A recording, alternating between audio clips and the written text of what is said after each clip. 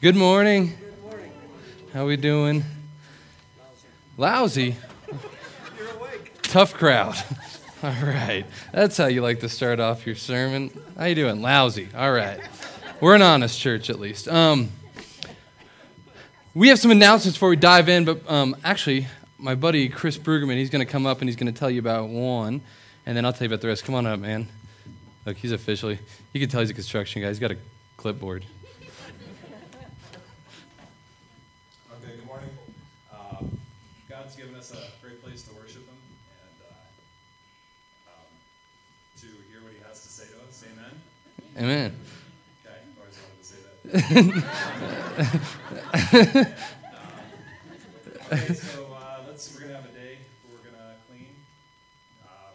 The who, hopefully all of you will join up. The what, cleaning, all aspects outside.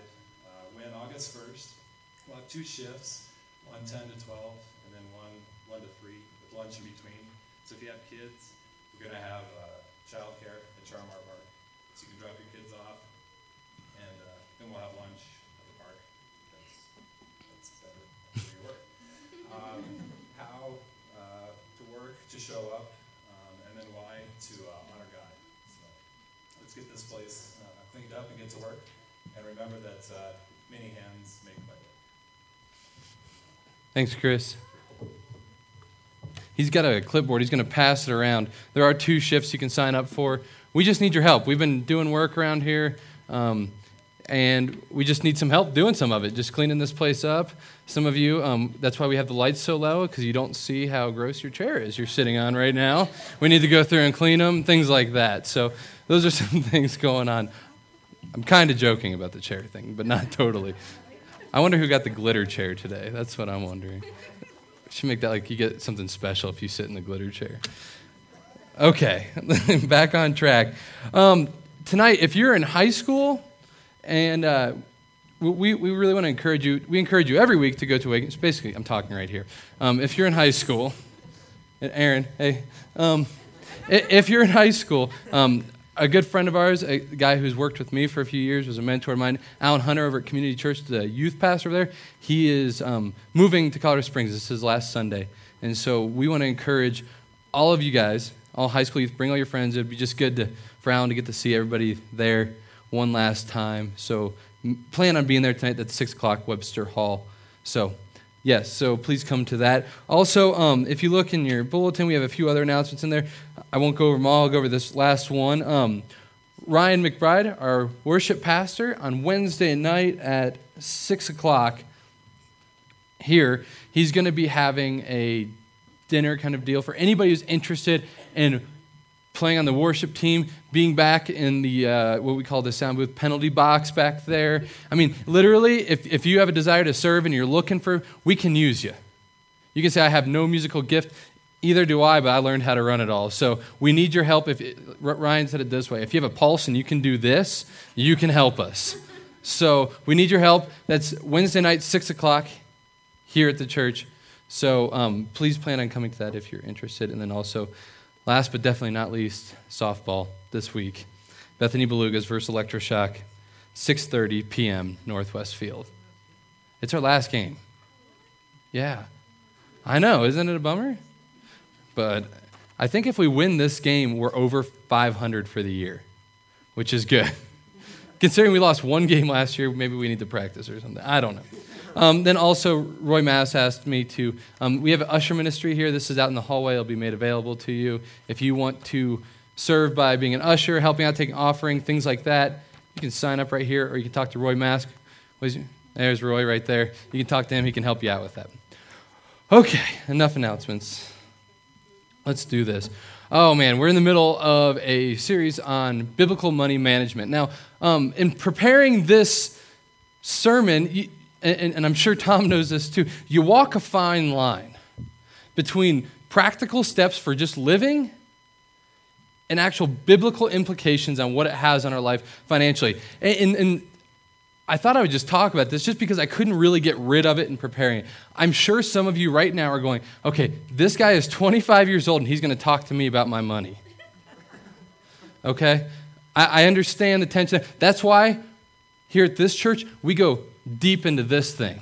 It has very little to do with what my opinion is or what I think you should do with your money, and today specifically debt. It has nothing to do with any of that. It has to do with what this book says. So I want to encourage you to look beyond that and saying, what can a 25-year-old guy tell me about my finances? And look at it this way. What does the Word of God say about my finances? So I pray that you can do that. And actually, I want to take a second and just pray. I'm going to be just silent for a minute. I want us just to prepare our hearts, because in preparing this message, the Pew Research poll, they did a study on the top things that people don't like to talk about. 31% of the time, people do not like to talk about the death of a very close loved one. 31% of the time, they really don't like it. 81% of the time, they don't like to talk about their debt. We would much rather, in our culture, generally speaking, talk about the death of a very close loved one more than 50% of the time than we would our money, our debt, our finances. So I understand that what we're diving into here is going to touch a nerve. It makes us uncomfortable. Just so you know, my life is different today than it was last Sunday in preparing this. So I want to pray that we'll have an openness, that if you feel that I'm calling you, that you'll understand it is not me who calls you, it is Him. If you feel angry about any of it, to take that anger and apply that towards an energy towards what God is calling you, not towards what we bring you. Can we pray for that for a second? So I'm just going to be quiet, and let's just prepare our hearts, and then I'll pray, and we'll get started.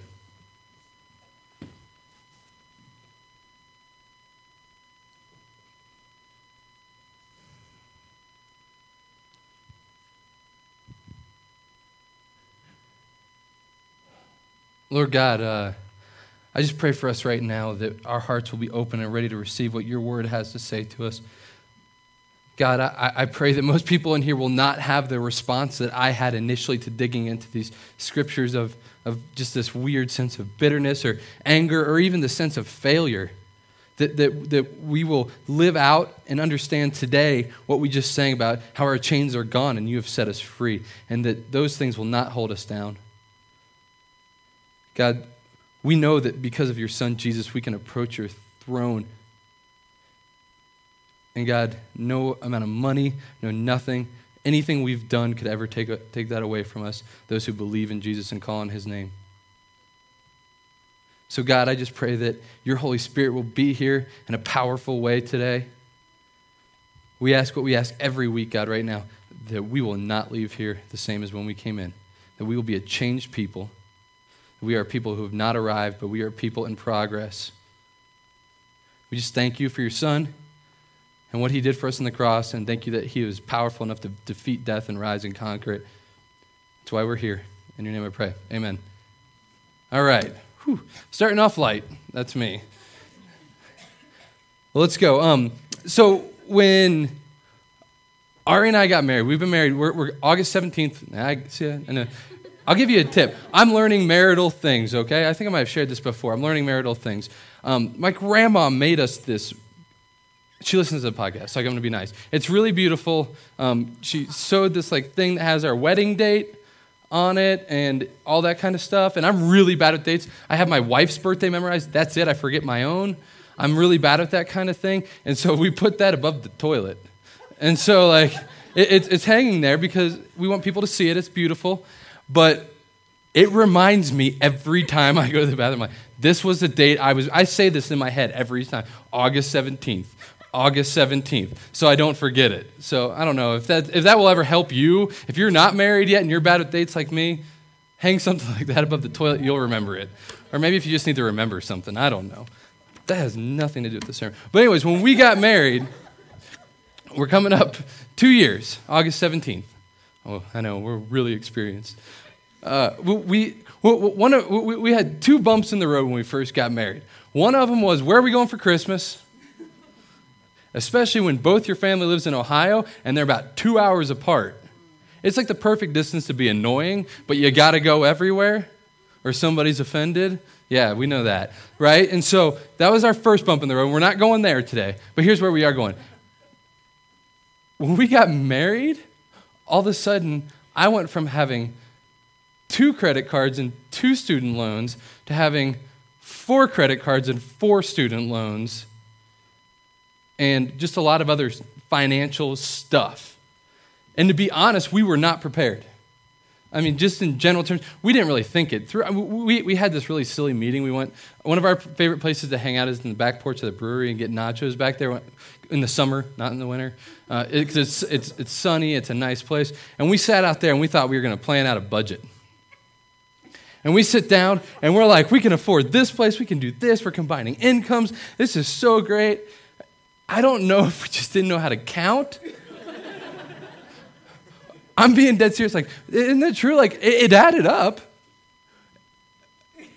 We thought, and we added all these things up, and we move into our house. Oh man, we went after it when we moved into our first house. Okay, most married people are like, man, I had cinder blocks. Not us.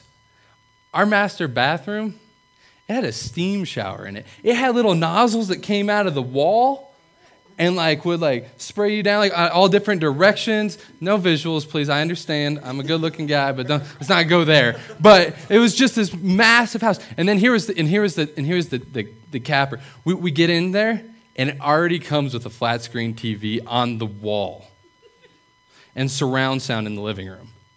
I just turned dumb when that happens. I'm like, well, I don't care how much it costs. Like, well, you don't make that in a year. I'm like, I don't care. I want to move in here. It has a flat screen TV already on the wall.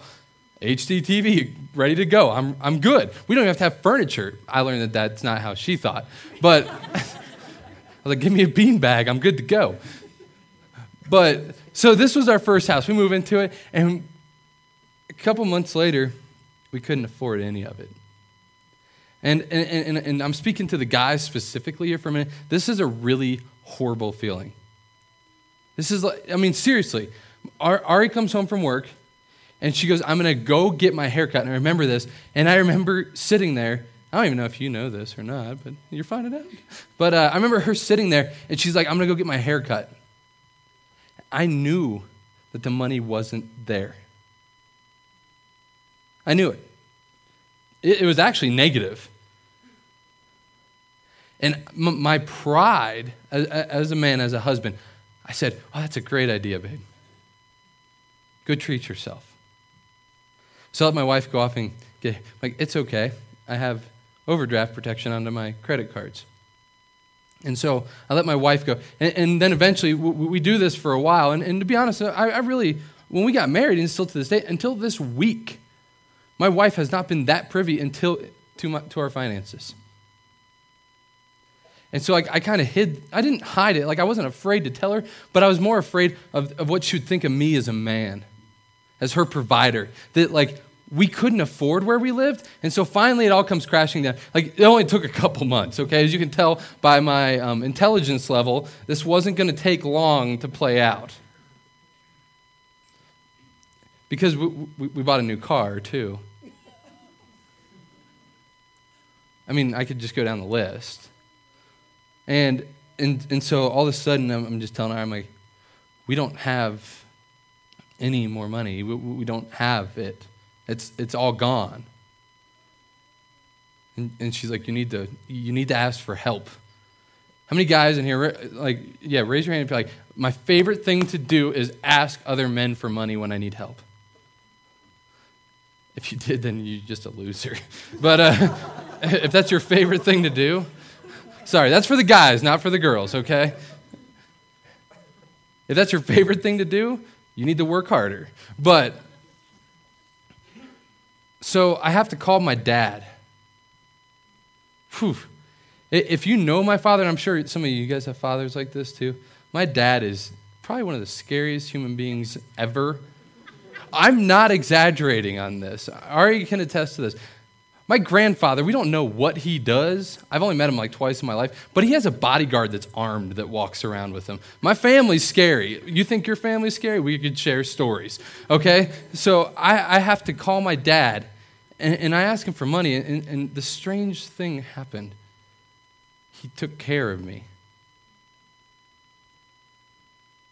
He took care of me. He's like, I'll take care of it. How much do you owe? And he couldn't pay it all. My dad's not rich. But he's like, I'll help. It took me a long time. And like, I needed help in other areas too, long before that. This is the first time I ever asked my father for help because of my pride. And I think that's one of the biggest things that we're going to deal with here when we talk about money and debt and things like this is pride. Is how do we handle this? How do we deal with this? So my dad helped us out, and we got through it, and it hasn't been great. We're working on it really hard right now. Just to let you know where we are, basically almost everything we own currently is for sale because we're determined to get out of debt right now. We're determined to do it. And I think after we're done here today, I think some more of us might be too, and we want to help you with that. We're going to be in Proverbs chapter 6 for our main verse today. Ryan, can you bring that up? I'm going to read it out loud to you. My son, if you have put up security for your neighbor, have given your pledge for a stranger, if you are snared in the words of your mouth, caught in the words of your mouth, then do this, my son, and save yourself. For you have come into the hand of your neighbor. Go hasten and plead urgently with your neighbor. Give your eyes no sleep. You catch that? Give your eyes no sleep and your eyelids no slumber. Save yourself like a gazelle from the hand of the hunter, like a bird from the hand of the fowler. Putting up security is a biblical way of saying getting in debt. I've read all the commentaries, like a stack this high this week on this, and it's talking about owing people money. And so the Bible a lot of times, Ryan, you can bring up the video, it uses animals, and it doesn't really, I'm not a hunter, I'm a city dweller. And it talks about gazelles. And gazelles running from their prey. Don't worry, if you have small kids with you, there's nothing like, there's no like heads of gazelles going to go flying or anything like that. But this is what it's talking about. This made sense a lot more to me once I watched this. Here you have the gazelle out there trying to get a little snack, and the cheetah, by the way, which can run to 45 miles an hour in 4 leaps. I thought was pretty impressive. Comes chasing after it. What does the gazelle do? I mean, we've all seen these videos. You wouldn't believe how long it took me to find one where the gazelle got away. But here comes my favorite part. You can just see the defeat in the cheetah. Ready for it? Here it comes. Oh. And then you can just see the joy in the gazelle. You know he's feeling tough right now. He's like, man, I just outran a cheetah. Get some. What does this mean for us? What does this mean? The Bible says act like a gazelle when you're dealing with these things. What does it mean? It means run away from debt. It means book it. When it comes, you run. This is what the Bible says. It says run like you got it. Go, run, run, run, run. Like a gazelle. And I watched tons of these videos. Like I said, it took me a long time to find one where it got away. And what's incredible is these gazelles, like, I don't know if they have like cheetah antenna, radar system, but that thing comes near and you just see them like, and they're like, what's going on? And like the cheetah's like laying down in the grass, and they know. And as soon as they sense danger, they're gone. They book it. I had some interesting conversations this week in preparing this message. I'm sure some of you right now are going, there's such things as good debt and bad debt. And I'm not here. We're not legalists on this, okay? I'm not saying that you're a bad person, that you didn't run, I'm one of them. Chief sinners right here in this department. Okay? We're not saying, but I've had some interesting conversations with people where they just talk about like how, well, I need debt. Or I need these things. You don't understand. Like, I need to build my credit score. Well, let's just be honest. The number one thing that I probably lose sleep over is my finances. I'm guessing statistically the majority of the room is the exact same way as me.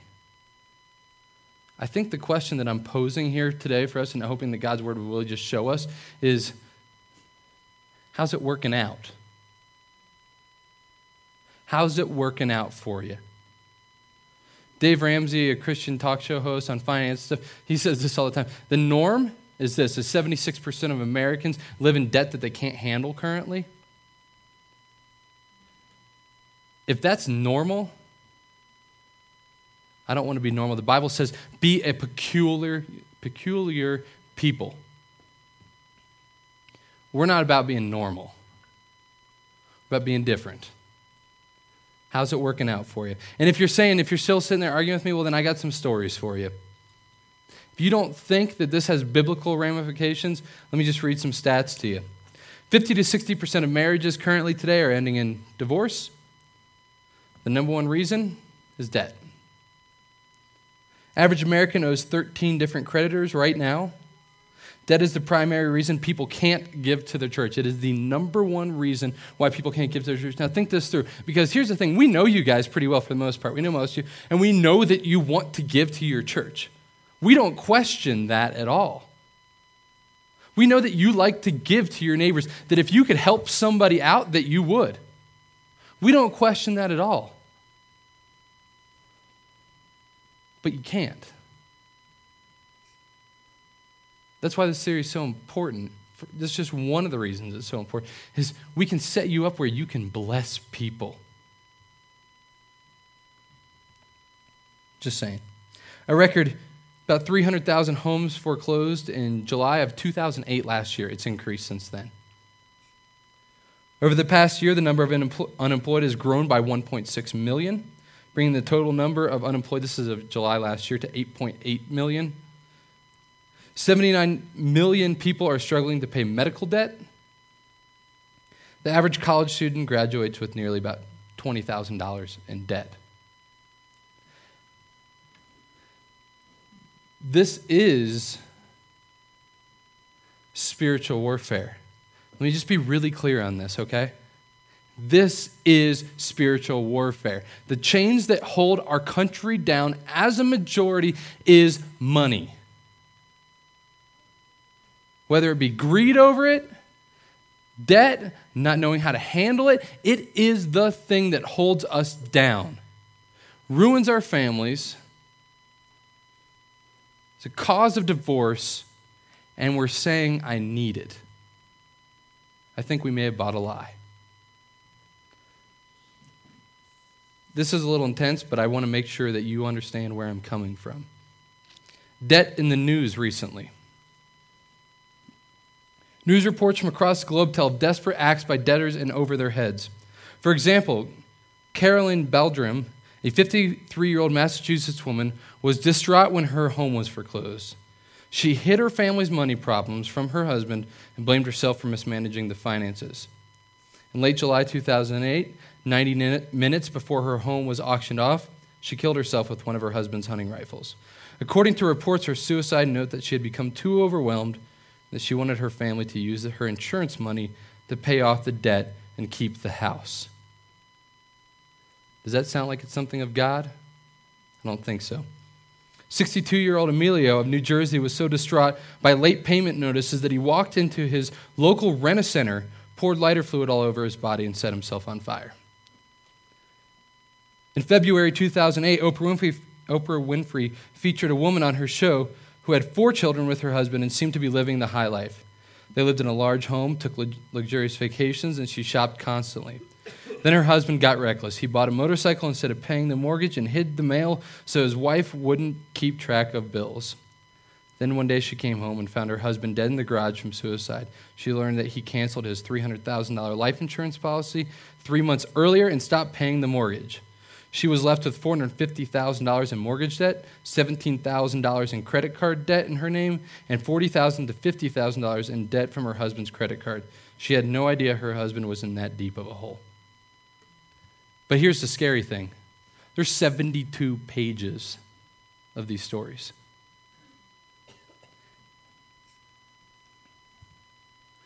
I'm not bringing anything that should be something you don't know, okay? But the bottom line here is we are involved in spiritual warfare when it comes to our money, people. I just want you to get this today. We are a church here that does believe in Satan and his work against his people. And you know what? The best tools he has are the ones that we don't even notice.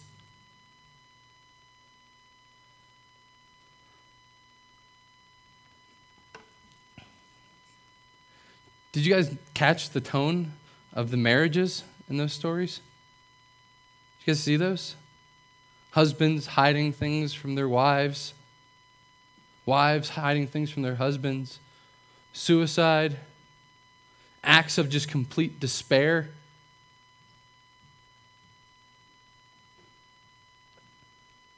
It's not of God. I know that it's not of God. Ephesians 6:12 says this. I want to encourage you.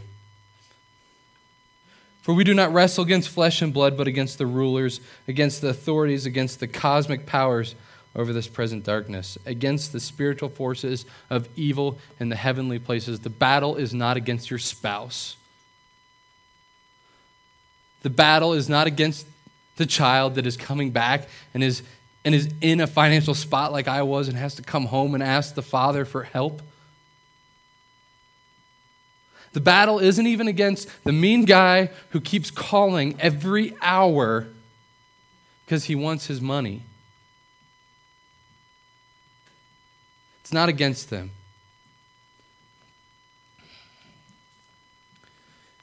Now, in my opinion, the enemy has for far too long, at least in Western culture, has tricked us. Has duped us into doing things that just really doesn't make any sense.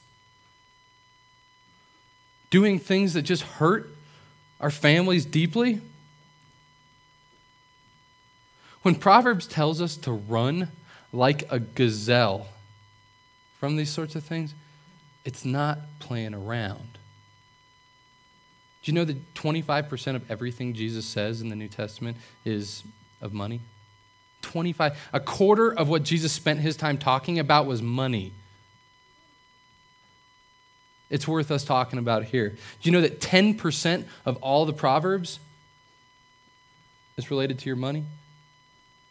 Something that the Bible talks about this explicitly needs to be handled. It needs to be handled rightly by God's people. But there is a great encouragement in all of this. And I'm going to give us some practical things mixed with some deep biblical truths here in a second. But I just really want to make sure that we grasp this to see how serious this is that we have a great power as a people of God. Galatians 5:1 says this. For freedom, Christ has set us free. Stand firm, therefore, and do not submit to a yoke of slavery. I mean, we read this stuff. I mean, I don't know if you're anything like me when you read your Bible, but I get really excited. To the point, I just read it, people probably think I'm nuts. Just incessantly, just over and over and over again, because that's what it takes for me to get it. This is what Christ wants for us. For freedom, Christ has set us free. Stand firm, therefore, and do not submit again to the yoke of slavery. Now, you are not free if you just tremble when you go to the mailbox.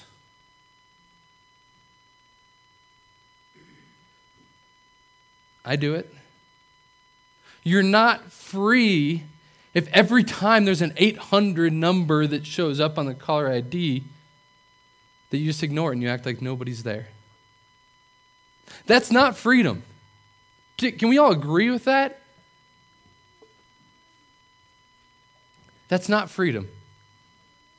Christ died once for all to cover a multitude, to cover everything.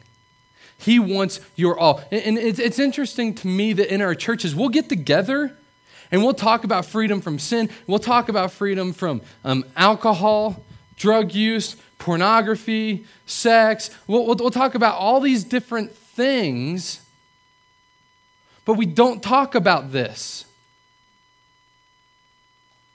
because it's scary. And it doesn't go away. So what we've done is this, and I really truly believe this, and you're going to have to trust me on this. We think we have, and this is not our style, you have to understand, we have 7 really practical and biblical steps for you to start doing right now, if this is you, right now. And I promise you some of them you're going to go, oh, that's really deep, thanks. We have 7 really practical things because here's what we really think. We think Christ has set us free, and we believe that with every ounce of our being. We don't think very many of us are really living in freedom. So here we go. First one is this. It's really deep. Ready? Pray. We want you to pray. We want you to seek after God so deeply. 2 Chronicles 7:14 says this, if my people who are called by my name humble themselves and pray and seek my face and turn from their wicked ways, then I will hear from heaven and will forgive their sin and heal their land.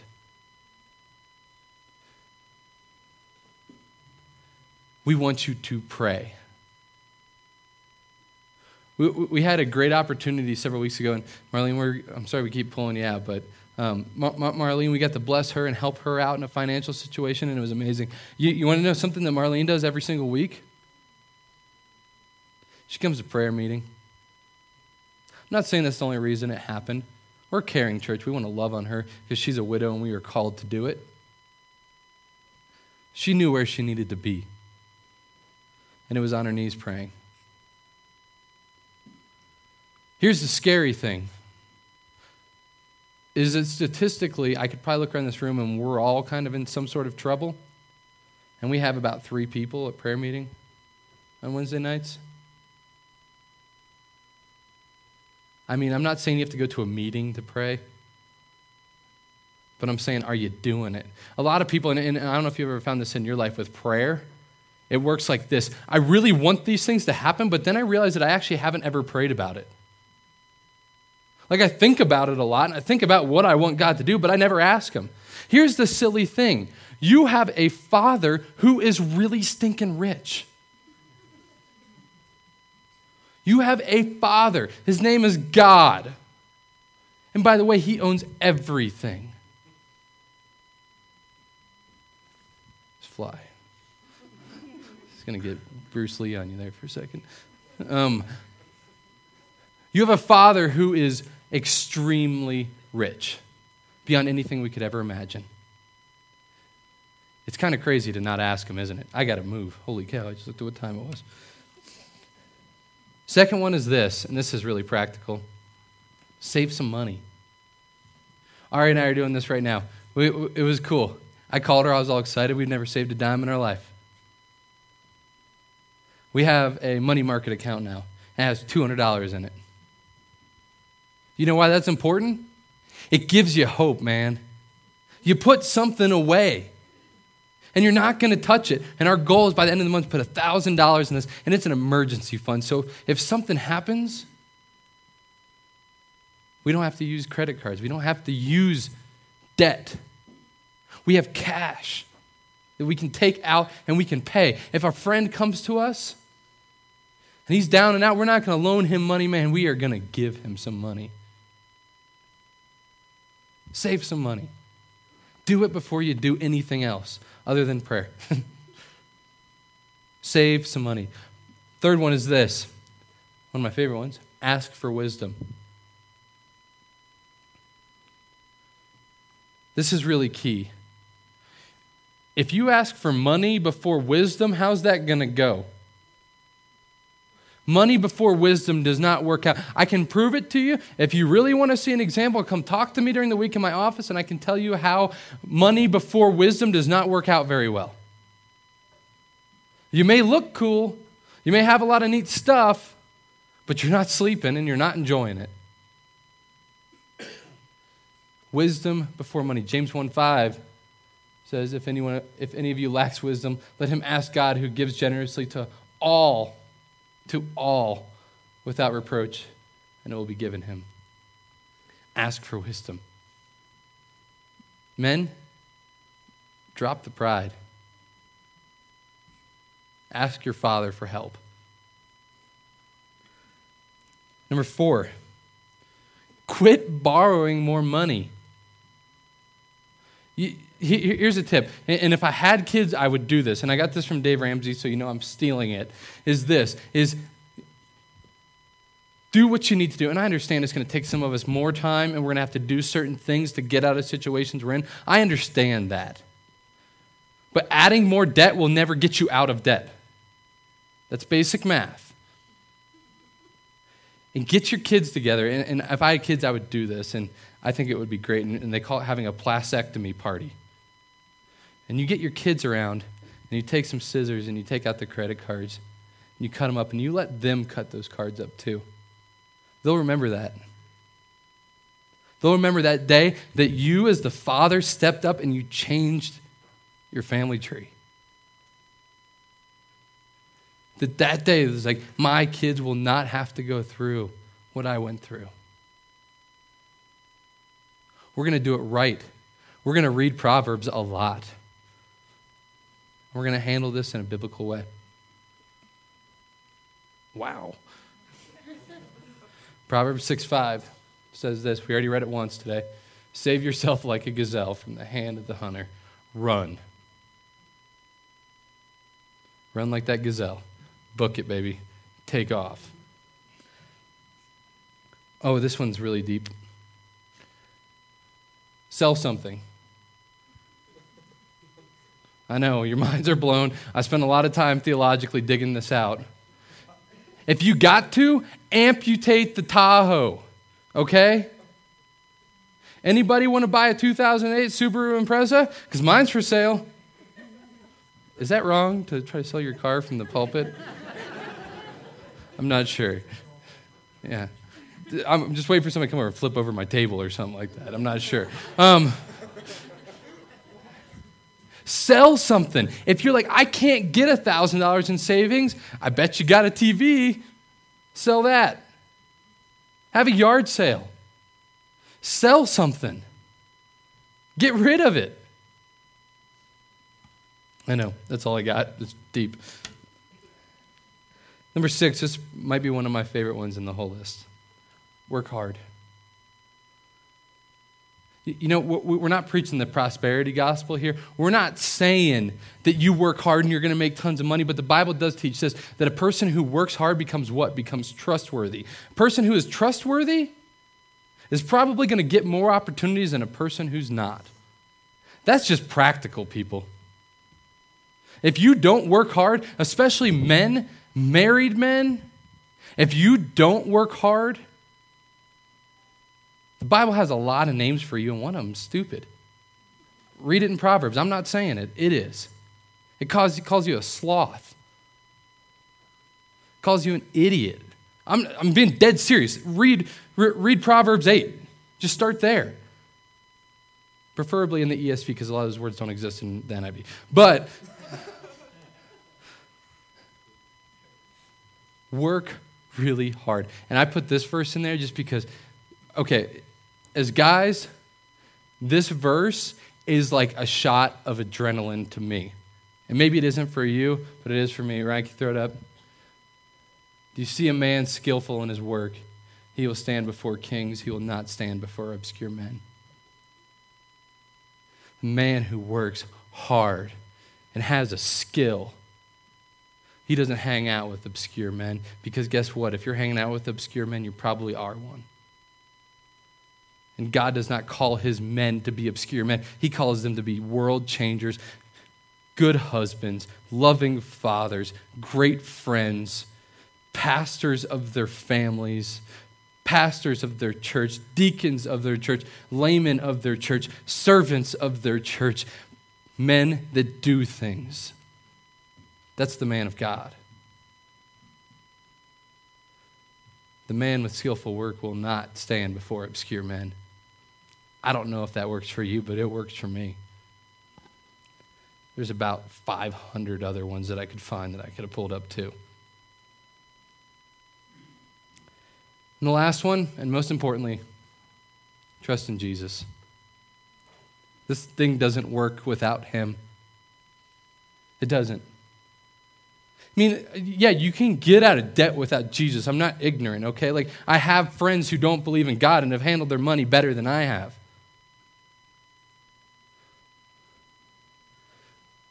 Colossians 2:14 says this, by canceling the record of debt that stood against us with its legal demands, this he set aside, nailing it to the cross.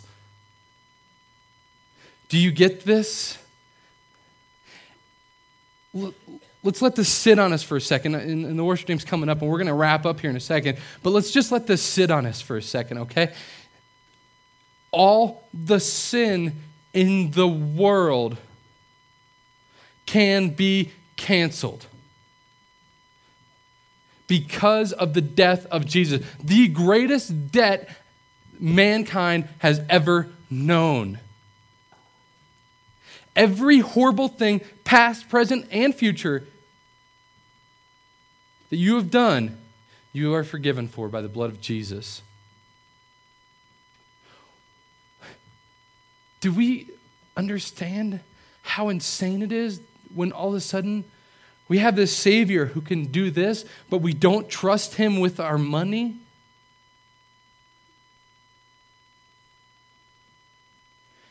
If somebody's willing to die for you, I'm going to go ahead and say they're probably trustworthy with your money. Because one thing I've learned, and I primarily do youth ministry, is that when something bad happens, somebody dies, something happens that we don't want to have happen, doesn't all that stuff just kind of melt away? You could care less about what happens with your money. And not in like an unintelligent way, but all of a sudden the priorities come through, don't they? And I tell our youth this all the time. Do not wait for something bad to happen to realize what you got. That's our job as adults, right? Is to tell the younger generations.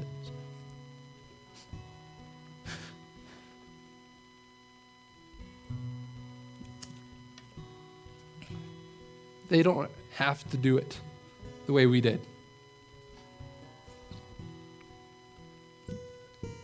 Here's the crazy thing is we can get a handle on this. Can you imagine if all of us, just breathe that in for a second, like no creditors calling, no payments. But here's the question, are you really willing to do the work that is required to get out of this hole?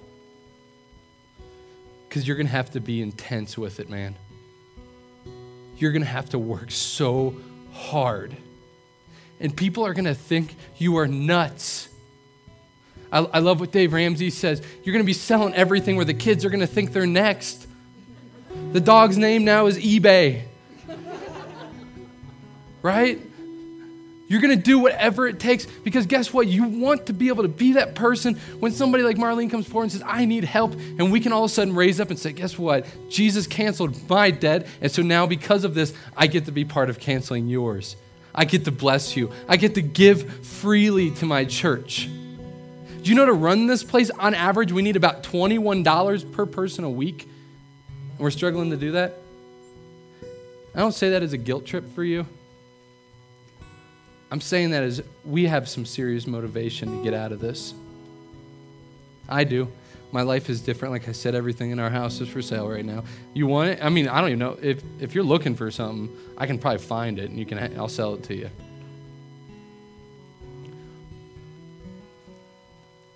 In your bulletins, there's a little piece of paper.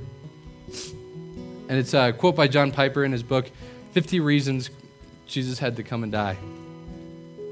And it's just been on my heart this whole entire time. It says this: my heart is swayed, and I embrace the beauty and the bounty of Christ as my treasure. Do you embrace Jesus as your treasure? Or is it something else? Just be honest with yourselves. It hurt me. I really like my PlayStation 3. I'm being dead serious, and sometimes probably more than Jesus. That hurt. That's how selfish I am. I'm working on it, and I want to encourage you to work on it too. And so what we're going to do is, you've noticed we have these mirrors up here. And Tom and I, as pastors, are going through this book right now. We've made it available to you too. It's by Dave Ramsey. I've referenced him several times. He helped me put this sermon together, even though he didn't know it. We got them for $9 a piece.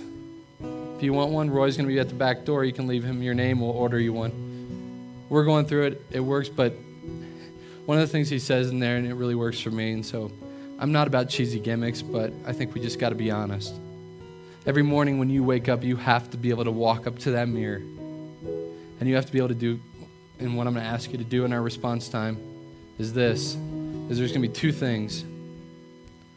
One, you need to look in the mirror and ask for wisdom before money. Ask God for wisdom before money. The second thing is, and there's a reason I gave you those little pieces of paper, and if you don't have yours, there's some in front of these mirrors. And I've been doing it as I stand in front of the mirror, and I say, my heart is swayed, and I embrace the beauty and bounty of Christ as my treasure before I start my day. You have to come to grips with the person you see in the mirror, with your situation, and be real with it and handle it.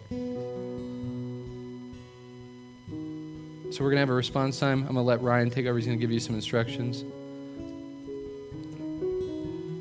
If you have any questions, we want to help. We're not pretending like we're financial geniuses or anything like that, but we just know what the Bible says. Along with this, I don't know if you noticed, but there's 31 Proverbs. That works out pretty good for a reading schedule for a month. Just consider it.